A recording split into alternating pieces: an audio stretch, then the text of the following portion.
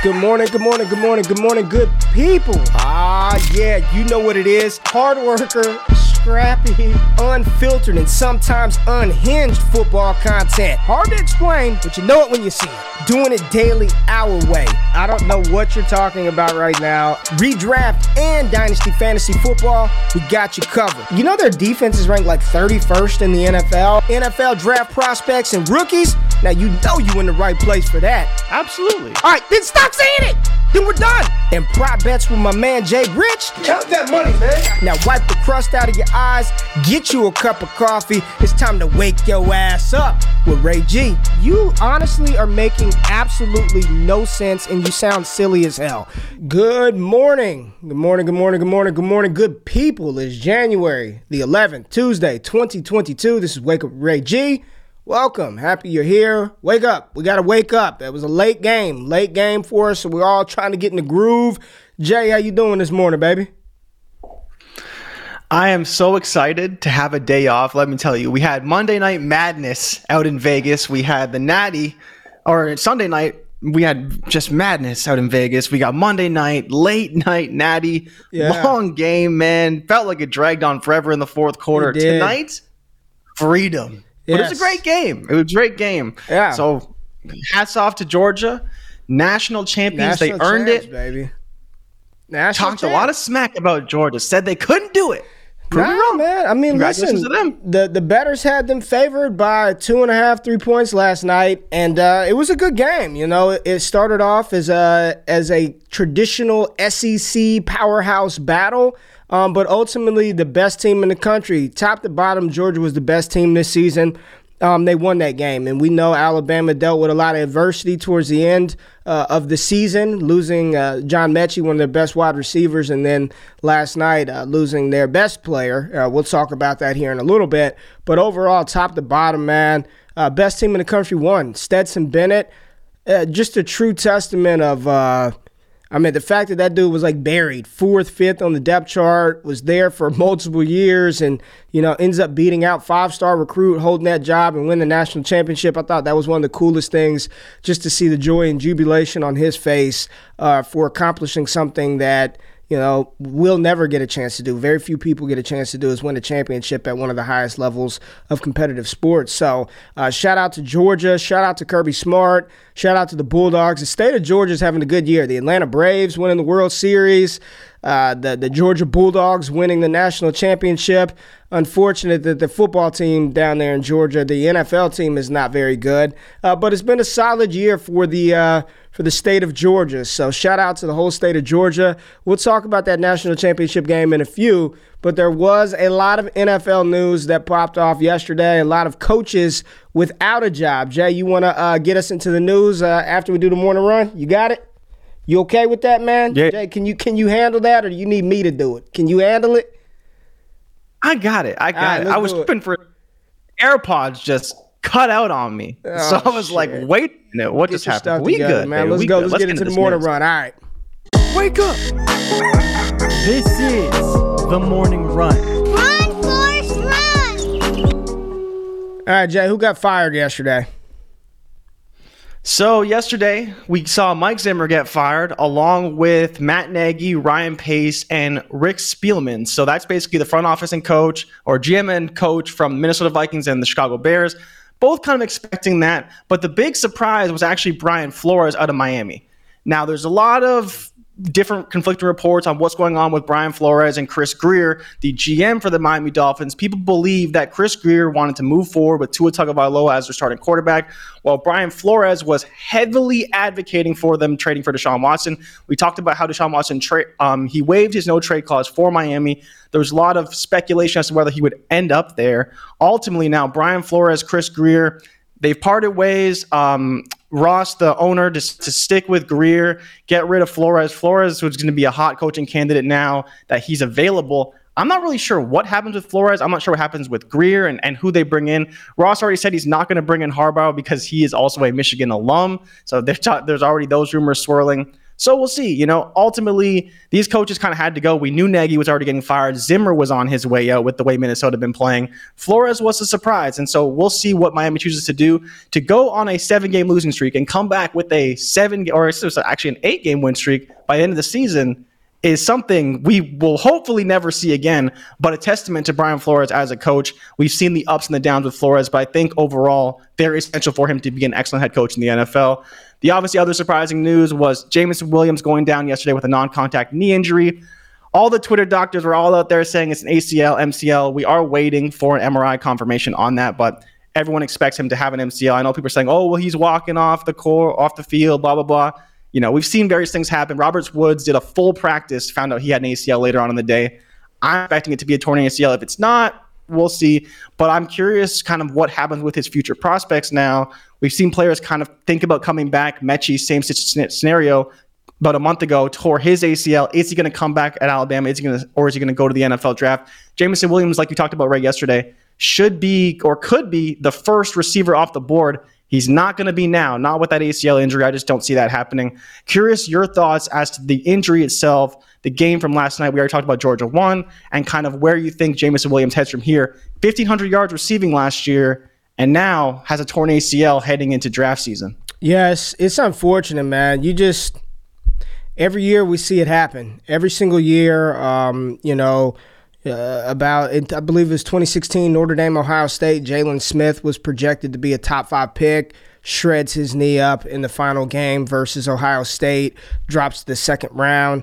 Last night when Jameson Williams kind of reverse pivot to track that ball, Bryce Young had to hurry the ball out a little bit, couldn't lay it out there for J-Mo to run underneath it. He had to slow down, turn around mid-route, and you knew something bad happened. Just it looked bad on the field without the replay. And then the replay, you could just tell something bad happened. Limped off the field. What's that mean for him moving forward? I mean, he tore something. Something is not right in his knee. ACL, MCL, I'm not a doctor, but it doesn't look good for Jameson Williams. Now, the good thing is I think he put enough on paper this year, enough on tape where an NFL team is going to say, I see the talent. ACL injuries are not the death sentences of the past, and they're still going to draft him relatively high. Is he going to come off of the board as the first wide receiver? Strong chances, absolutely not. No, not with the depth in this class. It's going to push some other guys up a little bit higher, cause Jameson Williams to fall a little bit. Where he falls to, I don't know. In my opinion, he's still a second-round pick at worst. I don't think he's falling outside of the top 64 players in this draft, and he's one of those guys that's probably going to start the season probably on the PUP list, and maybe you get him back midway through the NFL season next year. I still believe in the talent. You can tell. I mean, just as easy as he got down the field on Georgia, he was due for a big game. Those defensive backs didn't want any of those J-Mo problems. Unfortunate for him. We talked about him yesterday. I believe in our mock that we did yesterday, he was coming off of the board right at 110. So it was 110 at Jameson Williams, 111 Sam Howell, and 112 David Bell, the wide receiver out of Purdue.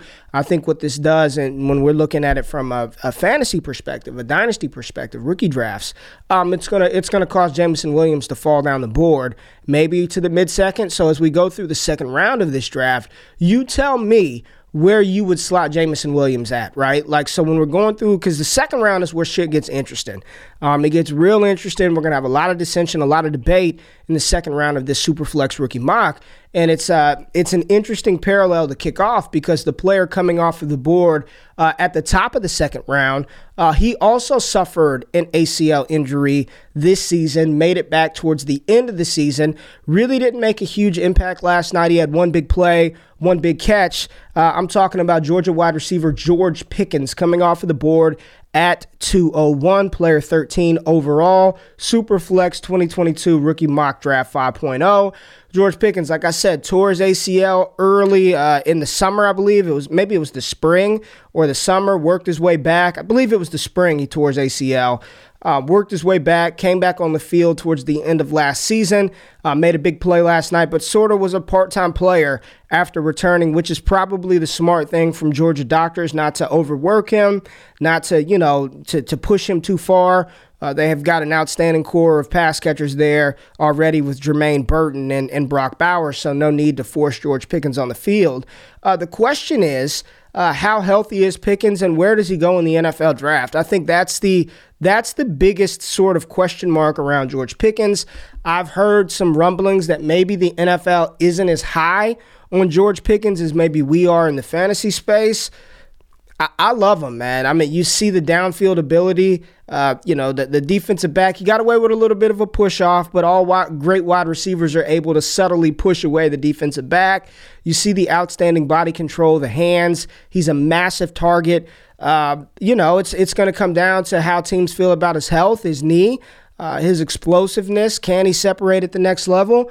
But right here at the top of the second round, you say J-Mo goes down, everybody gets pushed up. George Pickens is looking like a potential first-round pick in rookie drafts. I'm a fan of the big playmaker. This as a freshman, he had 727 yards, 8 touchdowns, broke out at 18 years old. So he has early production doing it in the SEC. Big fan of George Pickens. I'm interested to see where he gets drafted, what the NFL thinks about him, what landing spot he hits. But I like the talent. I think he's a top 6 or 7 wide receiver in this class, no doubt. And that's pretty damn solid considering the group that we have ahead of him. So George Pickens coming off the board at 201, followed by one of my favorite wide receivers in this class, a player that's growing on me every single day. Every time I turn on the tape, when you start to dive into his analytical profile, it's Kentucky wide receiver Wan'Dale Robinson. Now, Wan'Dale spent 2 years at Nebraska, and when he was at Nebraska, he was kind of a gadget wide receiver, running back. No one really knew what he was. It's like, man, is he a running back? Is he a wide receiver? Is he ever going to get an opportunity to try to play as the guy? And he did. He transfers to Kentucky, playing in the SEC, and he was dominant, absolutely dominant at a traditional wide receiver role, playing the X, playing the Z, and playing inside at the slot. 104 receptions, 1,300 yards, 7 touchdowns. He only carried the ball 7 times this year, so they didn't even use him as this running back role. Carried the ball 7 times for 111 yards. Wan'Dale, for me, he's top 5. He's a top 5 wide receiver. He's dynamic. He's got the special teams ability. We got to see him do it outside in the SEC this season. This is a player that I think is going to be drafted inside the top 50 when it's all said and done. In Kentucky, the last kind of dynamic wide receiver that they had like this some years back, Randall Cobb, turned out really well in the NFL. And I just think his talent, his skill set, I don't even think you have to be so creative with him because he showed that he can just play your traditional outside wide receiver role. Really loving what I'm seeing out of Wan'Dale Robinson. And if I could pick him up at the top of the second round, I'm a happy camper. Really, really happy camper. Now, at 203, we're going to completely switch positions. We haven't talked about this position in quite some time. 3 picks to be exact. But we're going back to quarterback, and we're going to a quarterback mold that people hate. Y'all hate it. I know you hate it because you didn't like Mac Jones. You want the Lamar Jacksons and the Kyler Murrays. This quarterback gives you an absolute 0 on the ground. And I mean probably negative on the ground. But when you're talking about the best thrower of the deep ball, probably the best pure passer in this draft class, it's none other than Nevada's Carson Strong. Big boy, 6'4", 220 pounds, can put the ball in tight spaces down the field. You just look at Carson Strong's film, just look at his highlights and look at the throws where he is dotting the wide receiver on the sideline 40 yards down the field. He's got a cannon of an arm. He can make the far hash to sideline throw. That's what you want to see. Can you be on one hash of the field and get it to the other side of the sideline on that out route? Carson Strong, massive, massive arm. Just a 0 in the mobility department, a 0 in the athleticism world. He is not going to run the ball at all. At the point during the season, his prop bets for rushing yards were like -2.5. That's what Carson Strong's prop was from the rushing perspective. Will he have fewer or more yards than -2.5, -4.5? That's Carson Strong. So he's going to have to go to a situation where they've got an offensive line around him to protect him and the weapons to distribute the ball. I still think he's in play to be a first-round pick at quarterback because of the 5th-year option, most likely, in my opinion, probably projects as a second-round type guy, but supply and demand in the NFL. We look across the 32 teams, there's some teams that need to find some QB help, and the cheapest place to do that, obviously, is the NFL draft, where you can control the contract length. You can sort of, the money is already scaled and set. So I think Carson Strong, in a Superflex league coming off the board at 203. Look, we learned that lesson with Mac Jones last year. Even though he's not an elite fantasy player, he had his moments where you needed a quarterback. You threw Mac Jones in there, and if you started him the week, he got you 3 touchdowns. He helped you win a week. He's very much in the Mac Jones role, but a much more prolific arm than Mac. Now, Mac's level of competition, maybe the processing, decision-making a little bit advanced compared to Carson Strong, but Strong's got a cannon of an arm. He can put the ball in tight spaces, and if he gets to draft capital, he's going to matter. So off the board right away, George Pickens, Wan'Dale Robinson, Carson Strong. Jay, how you feeling about those 3 picks in rookie drafts? I'm liking it. I do think, though, that Wan'Dale's going to be a big riser. There's not a whole lot of room for him to go up too much, I don't think, because there is a lot of elite talent at the top. And obviously, like you mentioned, the quarterbacks. I do think that Pickens will fall a little bit because of that incomplete production profile versus Wan'Dale, who's coming off a 1,300 receiving yard season. But like you mentioned, he's got to be in the top 5 because of what he can do and the versatility that he has. But Strong, I think you're absolutely right in the sense that a team's going to fall in love with him and could trade up into the back of the first to take him for that 5th-year option. He's just one of those guys that has that tantalizing upside that the NFL just loves to chase. They love those big arm, statue quarterbacks that can stand in there and deliver the ball all over the field, and I think Strong is exactly that. So that's, to me, is kind of the main reason why I do like Strong, and I think that if you're passing on those first-round quarterbacks we've seen already, he's a guy who still has tremendous upside. He's not going to cost you the same as even a Sam Howell potentially. We'll see where he gets drafted. Ultimately, that's going to be the deciding factor. If he goes to a bad team with a bad offensive line, I might be all out on Strong in first year to see kind of what happens with him. But the talent is just oozing, and you saw it, 70% completion for his past 2 seasons, and he threw the ball over 500 times. But like you mentioned, I think he was like minus 250 in the rushing yard department this season. So definitely no rushing upside from Carson Strong. Yeah, this is the Evan. This is the issue with Wan'Dale. They've got him listed. Kentucky has him listed at 5'11", 190. I'm not buying that. I mean, you look at his high school profile, I think they had him listed at 5'8.5". So if he grew 2.5 inches from his high school years to, which is totally plausible, right? But I'm watching him and I'm like, because I thought he was more Rondale. I'm like, man, yeah. I don't want another 5'7", 5'8" wide receiver. I just don't want to deal with that. I learned my lesson. If Wan'Dale is truly 5'10", at least 5'10", 5'11", I'm good. Odell Beckham Jr., 5'10", 5'11". Like, I'm fine with that. I'm not. That's okay. If he's 5'7.5", 5'8", he's gonna drop down my board. I just very rarely do we find those Steve Smith. Even Hollywood Brown had his moment and then kind of fizzled out and ceded way to Rashad Bateman. But very rarely are we finding those 5'8" dominant X wide receivers. That's why Steve Smith is a potential Hall of Famer. In my opinion, he should be a Hall of Famer. He may not get in first ballot, but if Wan'Dale's 5'8", I'm going to be a lot less bullish on him. So I'm very much interested to see what he tests in at, what he measures in at during this combine. I need to make sure he ain't 5'8", because I can't do that again with these diminutive wide receivers. So, interesting off of the board next. 2 running backs that I love coming off the board at 204 and 205. At 204, have yet to hear if Zach Charbonnet has actually declared for the NFL draft. I'm not sure. This past season, transferred in from Michigan, 202 carries, 1,137 yards, 13 TDs, and then 24 more receptions. Zach Charbonnet produced as a freshman at Michigan. I have no clue what happened his sophomore year, but he transfers to UCLA. And in a committee type role, there are 2 really good running backs at UCLA plus DTR at quarterback. Charbonnet goes for over 1,100 yards, and there are some people who love him. I'm talking top 3 running back in this class. He's a one-cut, downhill, no-nonsense hammer that has got soft hands and has got pretty damn good juice, right? I know some miles per hour tracked him, had him going, I think like 20.9 miles per hour, which is absolutely moving for a player who's 6'1", 220 pounds. So he is a big, big running back. When you watch him, his play style, not what he's going to be, but play style, he reminds you of like a Nick Chubb, Jamal Lewis type runner. Like one cut, plant your foot, get downfield and go. Nick Chubb is just phenomenal at that. We see that every week with Cleveland when they decide to run him. And for those of you young people out there who may not know who Jamal Lewis is, go look up the former Tennessee Volunteer great turned Baltimore Raven. That was just an absolute monster. Also spent some time in Cleveland himself. But just a no-nonsense, one-cut, get north and south hammer that's got speed to take it the distance. Love Zach Charbonnet.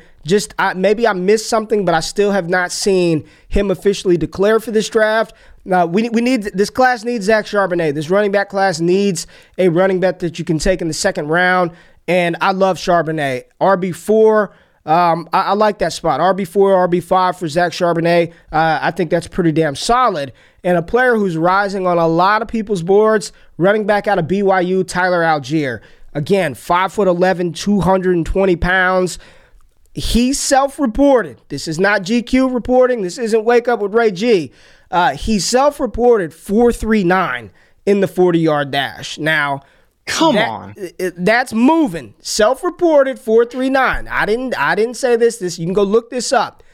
That's moving. That's faster than Saquon. That's JT levels of speed. I don't think he's that fast.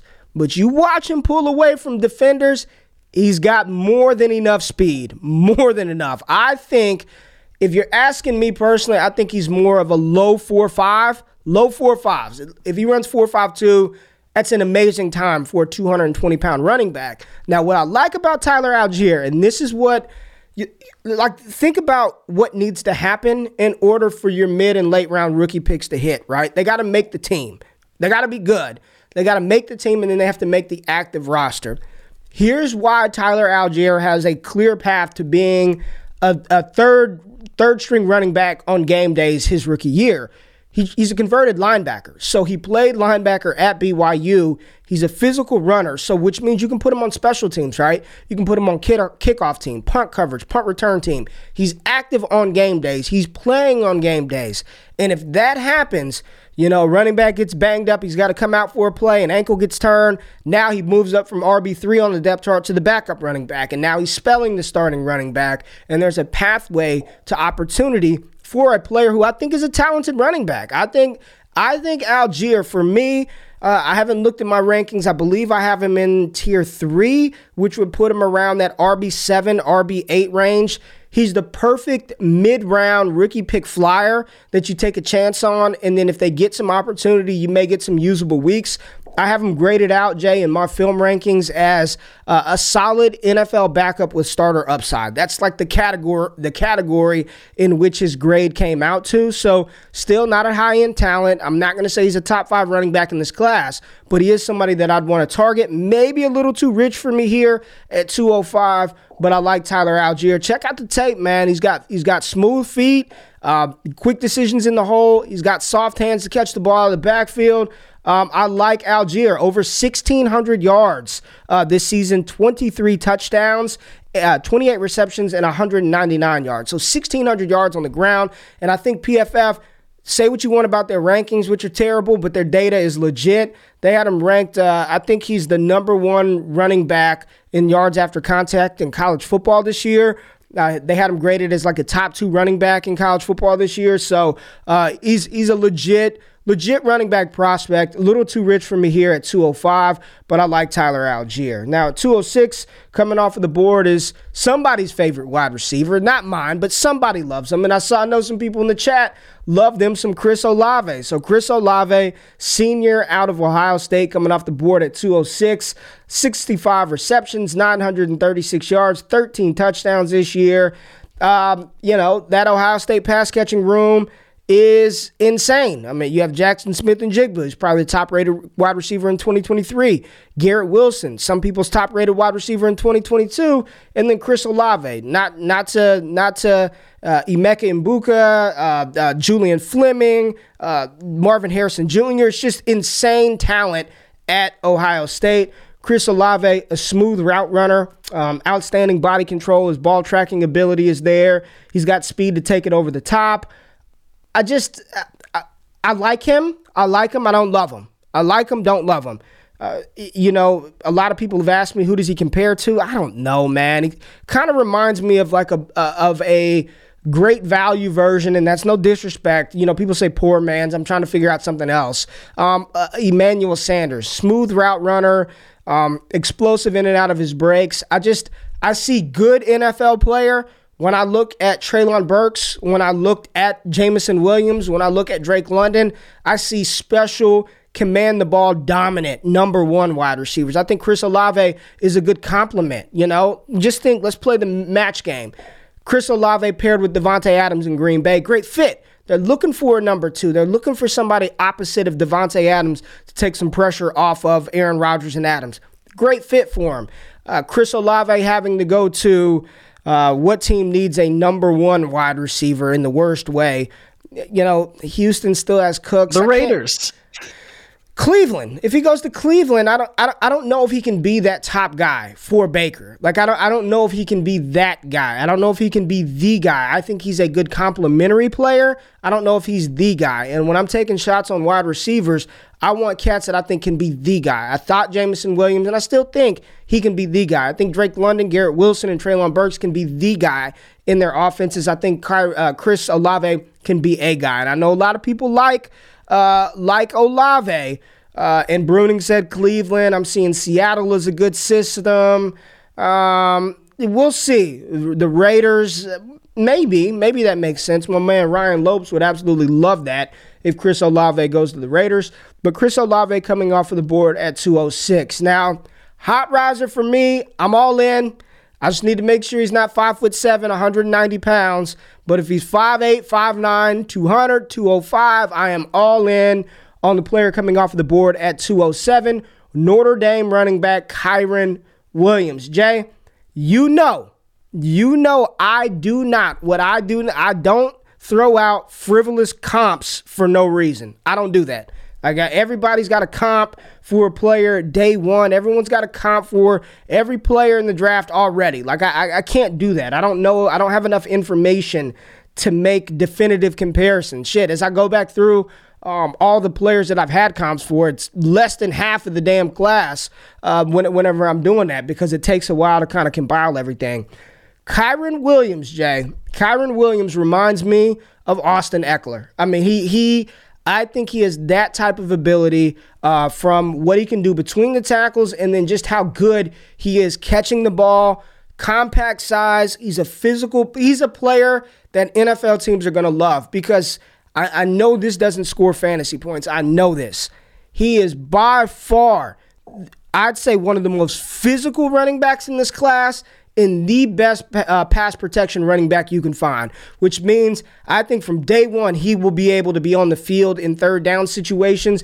You look at his stats, right? This year, 204 carries, very Austin Eckler-ish, 995 yards rushing, 14 touchdowns, 42 receptions, 359 yards, and 3 TDs. He's got 78 receptions for 675 yards and 4 TDs over his last 2 seasons. He's the size, he's listed at 5'9", 195.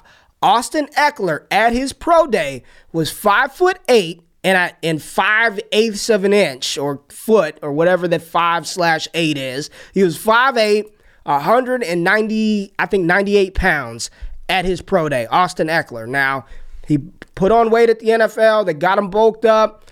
I think this year he exceeded the most carries that he's ever had. I think he's got like 210 carries on the season. But before that, I think it was like 175, 133. But he's constantly finishing as a top 5 PPR option at running back because he's so good in the receiving game. You can have him on the field on third down situations. And Kyren Williams is that. He is Austin Eckler. Like, I love Kyren Williams' physicality. He's got enough breakaway speed. He's a tough player. You can use him in space. I'm all in. And if you're telling me I can get an Austin Eckler type guy at the running back position here at the 207, sign me up. I am ecstatic. I am excited over the moon to potentially get Kyren Williams here at the 207. I know he's not going to be everyone's cup of tea. Some people are like, there's no way in hell he weighs 205 pounds. I'm just telling you, Austin Eckler was 5'8", 198 at his pro day. So you can put on some weight. His skill set, his toughness, his three-down ability is why I'm so bullish on Kyren Williams. Interested, Jay? We went through 3, Charbonnet, Algier. We went through 4, Charbonnet, Algier, Olave, and Kyren. How you feeling about them cats? I'm thinking about your comp now for Kyren, and I think that it's very simple. I think it makes sense. I feel like Austin Eckler was a bit of an outlier. And so I'd almost challenge you and say, is James White maybe a more fair comp for Kyren Williams? No. Like James White out of Wisconsin, no, 1,400 yards. Nope. Rushing. Nope. Why not, though? Nope. It's not an outlier. I mean, we've seen these types. Danny Woodhead was another one of those guys. We see these smaller pass-catching satellite plus backs. I think when you're talking about the ceiling and what Kyren Williams can become, I think it's Austin Eckler. James White is much more. And I saw somebody talking about James Cook today. That inside run that James Cook had last night was by far the best run up the middle of his entire career. He is the epitome of James White. You touch James Cook, he's falling down. He ain't breaking no tackles. You're not going to slam him up the middle. He's an outside edge space player that you want to utilize in the passing game. If you carry the ball, you're trying to stretch the edges with him. He's not James. He's much more physical of a runner than James White. He's much more prolific between the tackles, and he's carried the load as a starting running back for the past 3 years. I don't think that's it. So just you stay away from the comps. Just tell me what you think about the players. So I like what you said about Olave. And so the other thing with Olave that I like is I think that he can win in the intermediate, which is a skill set that is going to be required in the NFL in the next 5 to 10 years. And for some teams, they've adapted really well. And I almost would comp Olave as far as how I want him to play is almost like a Tyler Lockett. I think that the way Tyler Lockett wins running crossing routes at a slightly smaller frame, although I think he is a little bit faster than Olave. Olave can do the similar things and win in that type of way. You know, you talk about a guy like Robert Woods, who's a little bit bigger, a little bit strong, probably similar speed to Chris Olave. I think that's the way he's going to have to win. So a little bit of a scheme fit there for Olave as far as I'm concerned. Charbonnet, I think, is clearly ahead of Algier in my opinion. But I think to your point, you could potentially get him later in rookie drafts because teams are going to kind of overlook him because he played at BYU, especially if he doesn't test overly well. We did the film session with the patrons, what was that, like a week ago? And you could see it in the footwork, which is where I was surprised. The footwork was what surprised me. And it's kind of, I don't want to make the Ramondre Stevenson comp, but another big guy who, produced well. We saw some good things, but it was the footwork that really separated Ramondre Stevenson in the NFL. And I think Algier could see some similar situations. And if it's that footwork that separates him, I'm going to want him because footwork in the hole is crucial to success at the NFL level for running backs. What do you think about Olave with the Chiefs? Oh, I hate it. I don't think I want a wide receiver. There's wide receiver 2s on the Chiefs are not value. I think it would have to be a big time wide receiver, like if Juju ended up going there where he knew he was getting targets, things like that. Like I think there's a scenario where we could see Kelsey take a little bit of a reduced role. And then as well, the other thing that the Chiefs were missing is that Tyreek Hill wasn't running as many deep routes, right? They obviously couldn't do that because of the way they were being defended. But I think if they had another guy who could run the intermediate potentially, but Olave there, I just don't like the fit. I don't think it works. Man, I think Cleveland actually could be decent if DPJ is really good, but that would be more dependent on DPJ more so than Olave, because I think that Olave can do what Jarvis Landry does now, but better, right? He's younger. He's got a better skill set now. Jarvis Landry, obviously, advanced age, getting a little bit older. Still a great player, but I think Olave could do what Landry does, but do a little bit better. So David agreed with you. I like to give you a little love. He said Austin Eckler is an outlier, but here's my thing. How? Like, it's not like he's the only smallish running back that we've seen have success in the NFL. I don't understand how he's an outlier. I mean, Danny Woodhead was a top 12 PPR player. Gio Bernard, people were all over him. Like, we've seen this archetype, this build of a running back have success at the NFL level. And there's a common theme with these type of running backs. They're not the back that you're going to hand the ball to 25 times a game. They're not going to get 350 carries in a season. They're not going to sniff 300 carries in a season. What they do is they're efficient when they get the ball. They have the physicality to handle 12 to 15 to 16 touches on the ground, but they are dynamic in space, and they're in offensive situations that utilize the running back in pass catching ways. Like that to me, that's not the definition of outlier. Like, that's not outlier. That is a particular type of running back that you target that possesses those unique skill sets that you utilize on your team. Like, I can rattle off running backs that are not your 6'2", 6'1", 220-pound running backs that have been effective in the NFL. So it's not, in my opinion, outlier is Deuce Vaughn. Deuce Vaughn is outlier. Deuce Vaughn at 5'5", 175 pounds, that's outlier if he ever made it and was good. A 5'9", 200-pound running back, that's not outlier. That's skill, that's talent, that's hard work. That's overcoming some of the deficiencies of the draft capital of Austin Eckler. But his build and how he's utilizing the NFL offense, I just disagree. That's not outlier. That's scheme, that's talent, and that's the archetype of that particular running back that you seek out. That running back doesn't work everywhere. Austin Eckler doesn't work everywhere. If he goes to New England and all they're trying to do is pound him up the middle, it doesn't work. If he goes to that type of running back, you have to have a plan for them. And I think whatever NFL franchise drafts Kyren Williams, they've got a plan for him. So we got to move on. 208, we're going to go back to the wide receiver pool at 208, and we're going to go to Penn State at Jahan Dotson, one of the most technically gifted wide receivers in this class. His route running ability, separation creation. He is what I categorize as an SS, separation specialist. Jahan Dotson is filthy off the line of scrimmage. I question a little bit of his speed, but he put that on tape this year that he's fast, more than fast enough to get down the field and break games open. 91 receptions, over 1,100 yards, 12 touchdowns, 42.6% dominator rating, and broke out at 20 years old. So a little bit later, he's a senior. Spectacular catchability on fleek, as people would say, the young kids. But Jahan Dotson, he's going to the Senior Bowl. And my prediction, Jordan, is coming out of Mobile, he's going to be one of the hottest names, because those drills, one-on-one versus defensive backs, they are made for a player like Jahan Dotson. I just think he's going to look head and shoulders better than every other receiver out there at the Senior Bowl. He's going to make those defensive backs look silly. And I definitely think he's a separation specialist. He's gonna get it done at the next level. So I'm in on Jahan Dotson, and if you're getting him at 208, I think that's pretty good value. The wide receiver from Penn State, really like Jahan Dotson.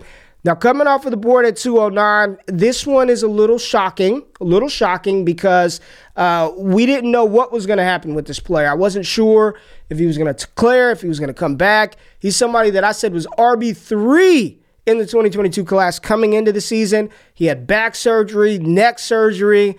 I didn't think he was going to play this year, and then he comes back on the field. I can't even believe he had this many yards because it never felt like he was on the field. But I'm talking about the running back from South Carolina, Kevin Harris, 5'10", 220 pounds, another one of these massive running backs, right?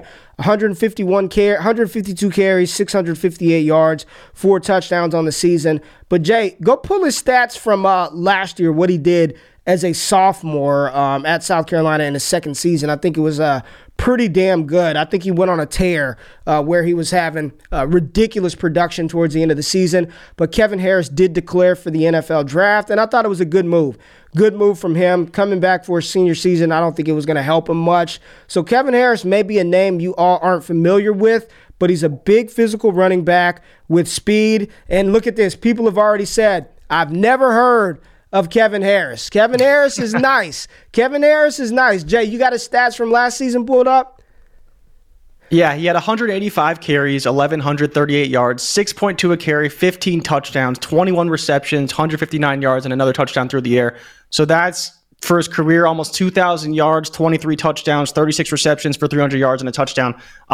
It was actually me who drafted him here. And it's because I really like his skill set. You know, we did a breakdown on him last year. Yeah. And the only thing that I think he's deficient at is his long speed. He doesn't have the long speed for the NFL to break long touchdowns. But we've seen plenty of running backs be able to break long plays. We saw Latavius Murray break a 60-yard touchdown up the middle at 32 years old. Kevin Harris is a running back that can really do everything, and especially when you talk about a guy who can pound it up the middle, can run his own scheme, can definitely run it between the tackles, and obviously still break the edges. We saw him break runs against LSU. We saw him break runs against top SEC competition. He looked fast last year. He was really faithful, but he looked fast versus LSU. I'll just say that he looked fast, and that was a good. And I know some people, Jay, who said going into the season he was a lock to run sub 4.5. So you're saying he doesn't have breakaway speed?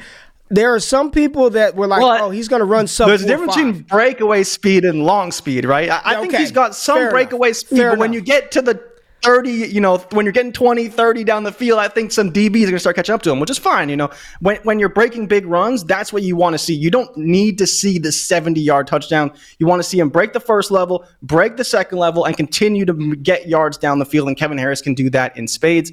Love this spot for Kevin Harris. I think he could be a riser, especially if he tests really well. So for me, I think you drafted him a little early. I think he still would have been there in the third. Yeah.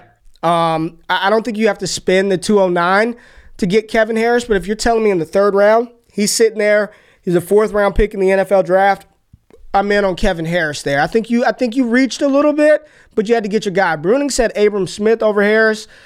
I don't know. Abram is definitely just downhill, physical running back, former linebacker as well. Like Abram Smith, I'll get a chance to see him in a couple of weeks. I don't know if I would do that, but I wouldn't take any of them in the second round. I'll just say that. Kevin Harris, for me, more of a third-round pick. But I don't hate it, man. And what you just did is you gave the good people somebody to go YouTube, because a lot of people are like, I don't even know who the hell this is. Is this a creative player? Kevin Harris is a good running back. Just unfortunate that he had that injury this year. I think had he played a full season, he was a lock to go over another 1,000 yards in the SEC. And here's the thing. Those 1,100 yards and how many touchdowns did he have last year? That was in, 10 games?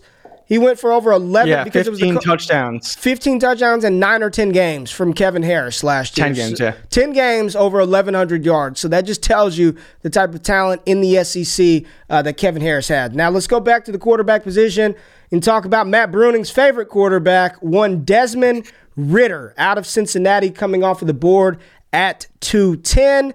Desmond Ridder, 65% completion percentage this year, over 3,300 passing yards, 30 touchdowns, 8 interceptions, 355 yards on the ground, 6 TDs. We talked about it on the show, man. The Alabama game was a big opportunity, a big audition for Desmond Ridder. I didn't care if they won or lost. I just wanted to see Desmond Ridder display some of the talent and the athleticism. And just at the quarterback position, the dynamic playmaking ability. And for whatever reason, Cincinnati just didn't open him up, man. They didn't open him up. They didn't let him go. I think I'm trying to be objective here, right? Because I'm not the biggest Desmond Ridder fan, but I also watched that game and it's like they didn't run him. He only took a couple of shots down the field, and maybe that was a product of Alabama. I'm not going to. It looked like it was a little fast for Desmond Ridder. It looked a little fast, but Cincinnati, Luke Fickell, they didn't put him in positions I thought to be effective, man. He was second-guessing shit. I don't know, man. What's he going to be, a second-round pick in the NFL, third-round pick? Maybe. I'm not there. At 210, I'd rather have the player after him. I'd rather have a couple of players that get drafted after him here, according to our mock. I hate when people, my big pet peeve is when people tell me to sell them on something. I'm not selling you on shit. I'm not here to sell you on anybody. So I'm going to say what I hate when people tell me, sell me on Desmond Ridder. I'm not seeing it. I'm not seeing NFL. I'm not seeing it with Desmond Ridder. I'd rather take a shot on Bailey Zappi in the middle of the third opposed to take Desmond Ridder at the 210 spot. But Desmond Ridder coming off at 210. Sell me, people. Sell me on Desmond Ridder. Sell me. All right. 211, we're going wide receiver. And again, coming around a little bit more on this guy. We'll see how it plays out. But Justin Ross, wide receiver out of Clemson. he's not the elite level prospect that we once saw. I was just so happy to see Justin Ross on the field again after the spinal fusion, neck injury. Like, there was some chance and thought that he wouldn't play again. He gets back on the field, 47 receptions, 525 yards, 3 touchdowns this past season. Incredible for a player who was off for like a year and a half, right? Neck and spinal injury. So I'm happy to see Justin Ross on the field. Far cry from his freshman season where he went 46 receptions, 1,000 yards, 9 TDs, and truly looked like the next great Clemson wide receiver.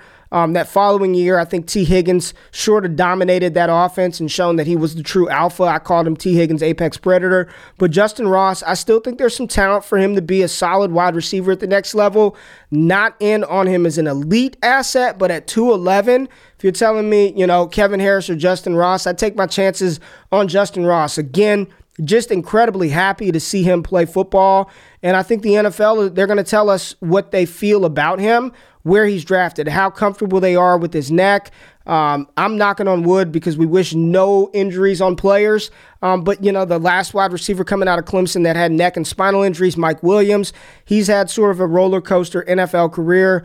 Sometimes he looks fantastic and other times he's non-existent. So it's going to be interesting to see where Justin Ross gets drafted. Really happy for the player, really like the player, but I do think I would prefer every wide receiver that we mentioned ahead of him before I would dive into the Justin Ross pool. Should be top 10, probably slots in around wide receiver 9 for me, which I think is an appropriate slot for Justin Ross. And rounding out the 2-round Superflex Rookie Mock Draft 5.0, B-Rob. B-Rob was on the field last night. Fell a little short versus Georgia, but Brian Robinson, the fifth-year senior, 248 carries, over 1,200 yards, 14 TDs, 32 receptions, 2 touchdowns.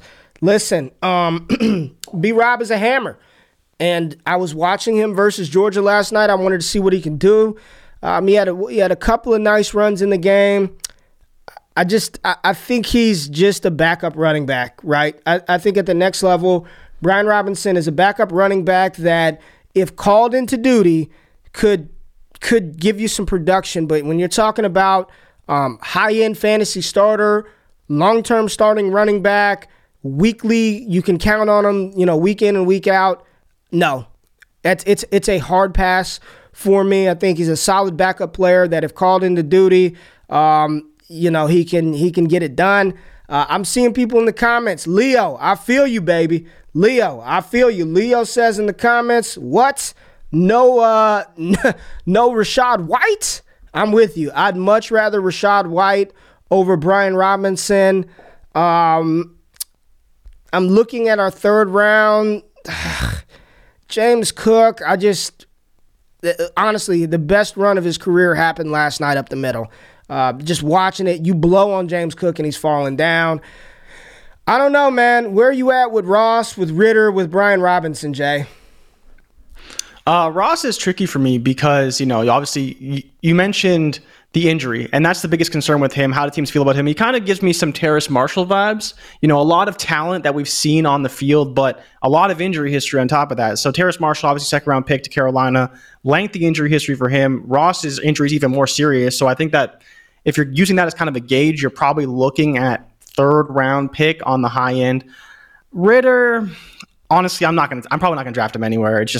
I'm just not. Saw the Alabama game. Was very disenthused. We talked earlier in the year about Malik Willis when he played Ole Miss. Looked terrible. Just looked overmatched. You can say competition. You can say the people players he has around him.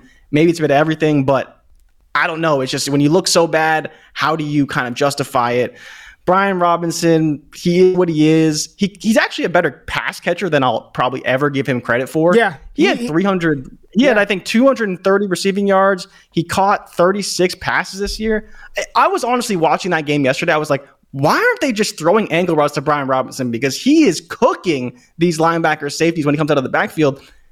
I'm thinking maybe he could be like a Joik Bell. Remember Joik Bell back in the day? He wasn't the best running back, but he was actually a pretty good pass catcher, right? So you think about a guy who you don't really want on your fantasy team, but if he starts, maybe catch some passes, can run the ball. Obviously, the Alabama pedigree, smart player, lots of experience. You never know, but second round, I'm passing on that. Third round, fourth round, I'm all in, but second round is a little bit too rich for my blood. I'm like talking about third round. For B-Rob?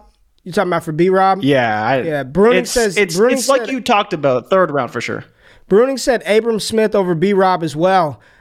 At this point, I'm starting to wonder, is damn Abram Smith Bruning's RB5 in the class? I like Abram Smith too. B-Rob, again, I just think he's a backup. He's going to make it 53. He's got to roll at the next level, 100%. But how useful is that? Because he's not going to be, I guess, here we go. Here's Brian Robinson. Best case scenario, I got it. I got the comp for Brian Robinson. It's Darrell Williams. There you go. He could be Darrell Williams at the NFL level, right? Like Darrell Williams, he ain't going to flash you doing anything. He gets to the 1 yard line and just scrounges his way in the end zone. He gets 2 touchdowns. His final stat line, 10 carries, 26 yards, 2 touchdowns, 5 receptions, 41 yards out of nowhere. That's, in my opinion, that's Brian Robinson. He's a Darrell Williams, Deontay Foreman type running back, not a consistent starter. But here you go at the back end of the second round, Brian Robinson. So let's just recap round 2 for everybody tapping in. George Pickens kicked it off at 201. Wan'Dale Robinson 2-2.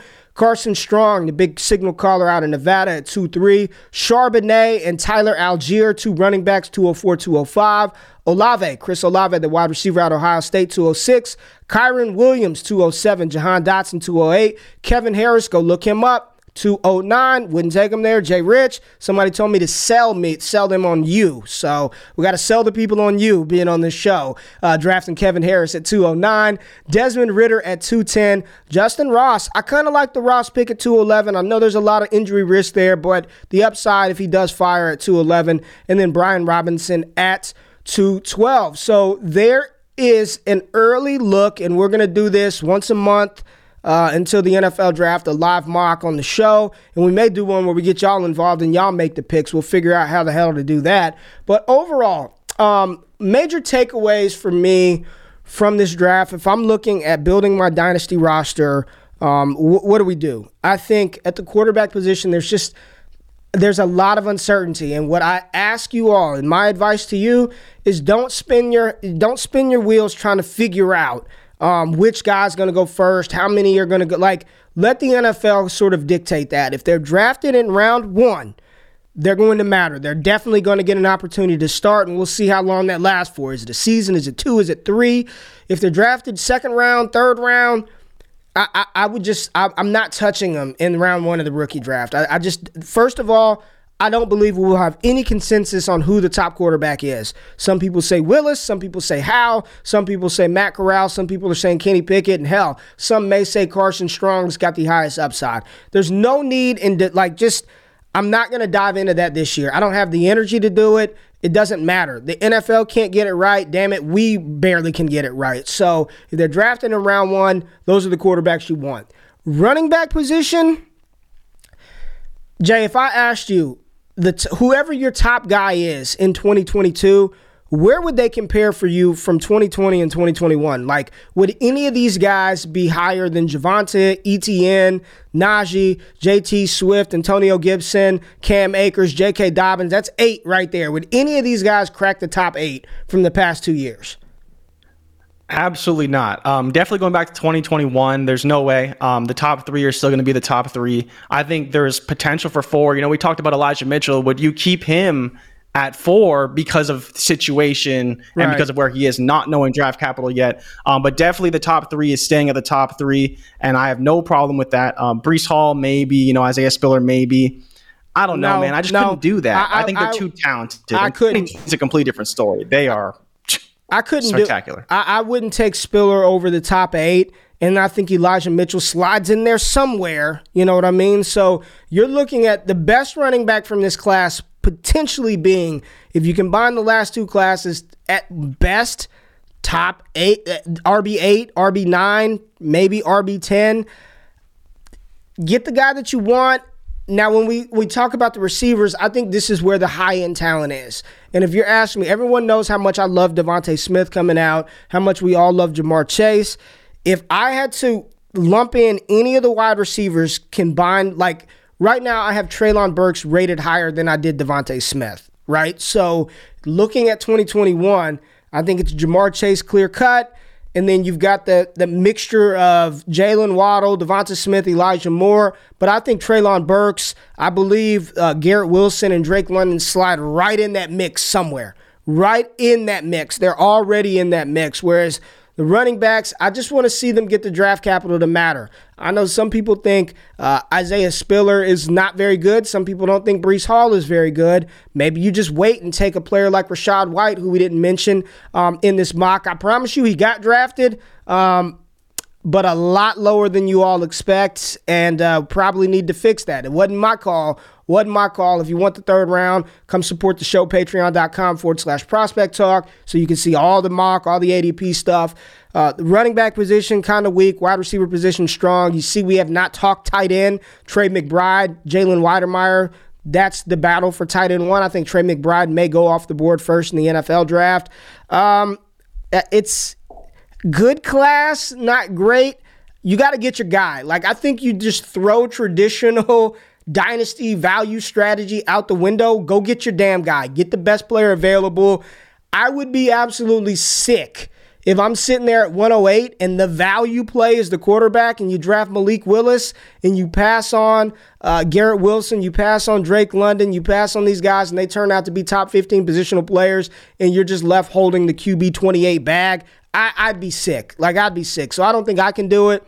What are some of the takeaways that you noticed from looking at all these mocks, from tracking the ADP? What do you think? I think the biggest thing for me is, like you mentioned without saying it, is that I'm probably going to go wide receiver round one. I probably don't want an overly high rookie pick. If I had a high rookie pick, I'd probably be looking to trade down. It does suck, though, because, we were looking at Burks, Wilson, and Williams, right, as our top 3 tier 1 wide receivers, the guys we were really targeting in round one because we really believe in that elite ceiling. Williams hurt now. Kind of circling back to the original question is, where would we take him overall? And I think you take him right before Chris Olave.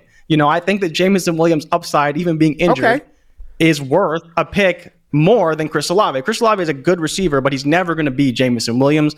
I think that Charbonnet and Algier, based on the ADP we have right now from this mock, they do have some upside there if they go to the right situation. Not to say that Jameson Williams isn't more talented than them, but being hurt, probably not playing for most, if not all of the first season. Carson Strong, I mentioned why I love him. Wandale, we'll see how he tests. And Pickens, ultimately, we'll have to see how he looks throughout the process. But I think he could be a riser. But Dotson, you mentioned, is the guy that will have the Terry McLaurin-esque rise, Senior Bowl star type stuff. We'll see where he gets drafted, but another guy that could be a riser. But I think Williams slotting in somewhere right above Olave, depending where Olave shakes out, is the perfect value for him. But yeah, I'm probably going wide receiver round one and potentially wide receiver round two. I'm seeing a lot of comparables to last season where you have a few good running backs and a lot of talented wide receivers. Even still, I got running backs when I could, but usually I was going wide receiver. And that's just kind of how I played my drafts. I like those back end first picks, high-end second picks, and then we'll see from there on out. But then you're just targeting running backs after that in the third, fourth round, hoping one shakes out. Thank you for answering the question. I completely forgot. Yeah, J-Mo, I think he's a mid-second. I would still take Jameson Williams mid-second.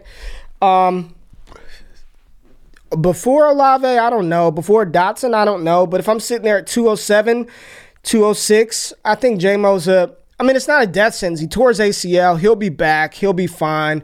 Y'all remember tomorrow we've got the Q&A. So whatever questions you have, if you got questions about who the hell Kevin Harris is or who the hell Abram Smith is, make sure you tweet the show so we can get that loaded up, get y'all on here. We're just going to talk. We're going to talk through Dynasty. I saw some good questions about Clyde Edwards-Helaire, what we're doing with Clyde, what's the best potential landing spot for some of these coaches for our fantasy teams. So make sure you get your questions in. We'll do this tomorrow. But good show. If you want all the access, the Patreon stuff, look in the description. I appreciate y'all tapping in with us every single damn morning that we're here. Love the communication in the comments. Keep it coming. Go check out some of those players. Go check out Kevin Harris. Go check out Abram Smith and stay tapped into the show. We'll be back to holla at y'all tomorrow. Subscribe, like, tell your friends. We out. Peace.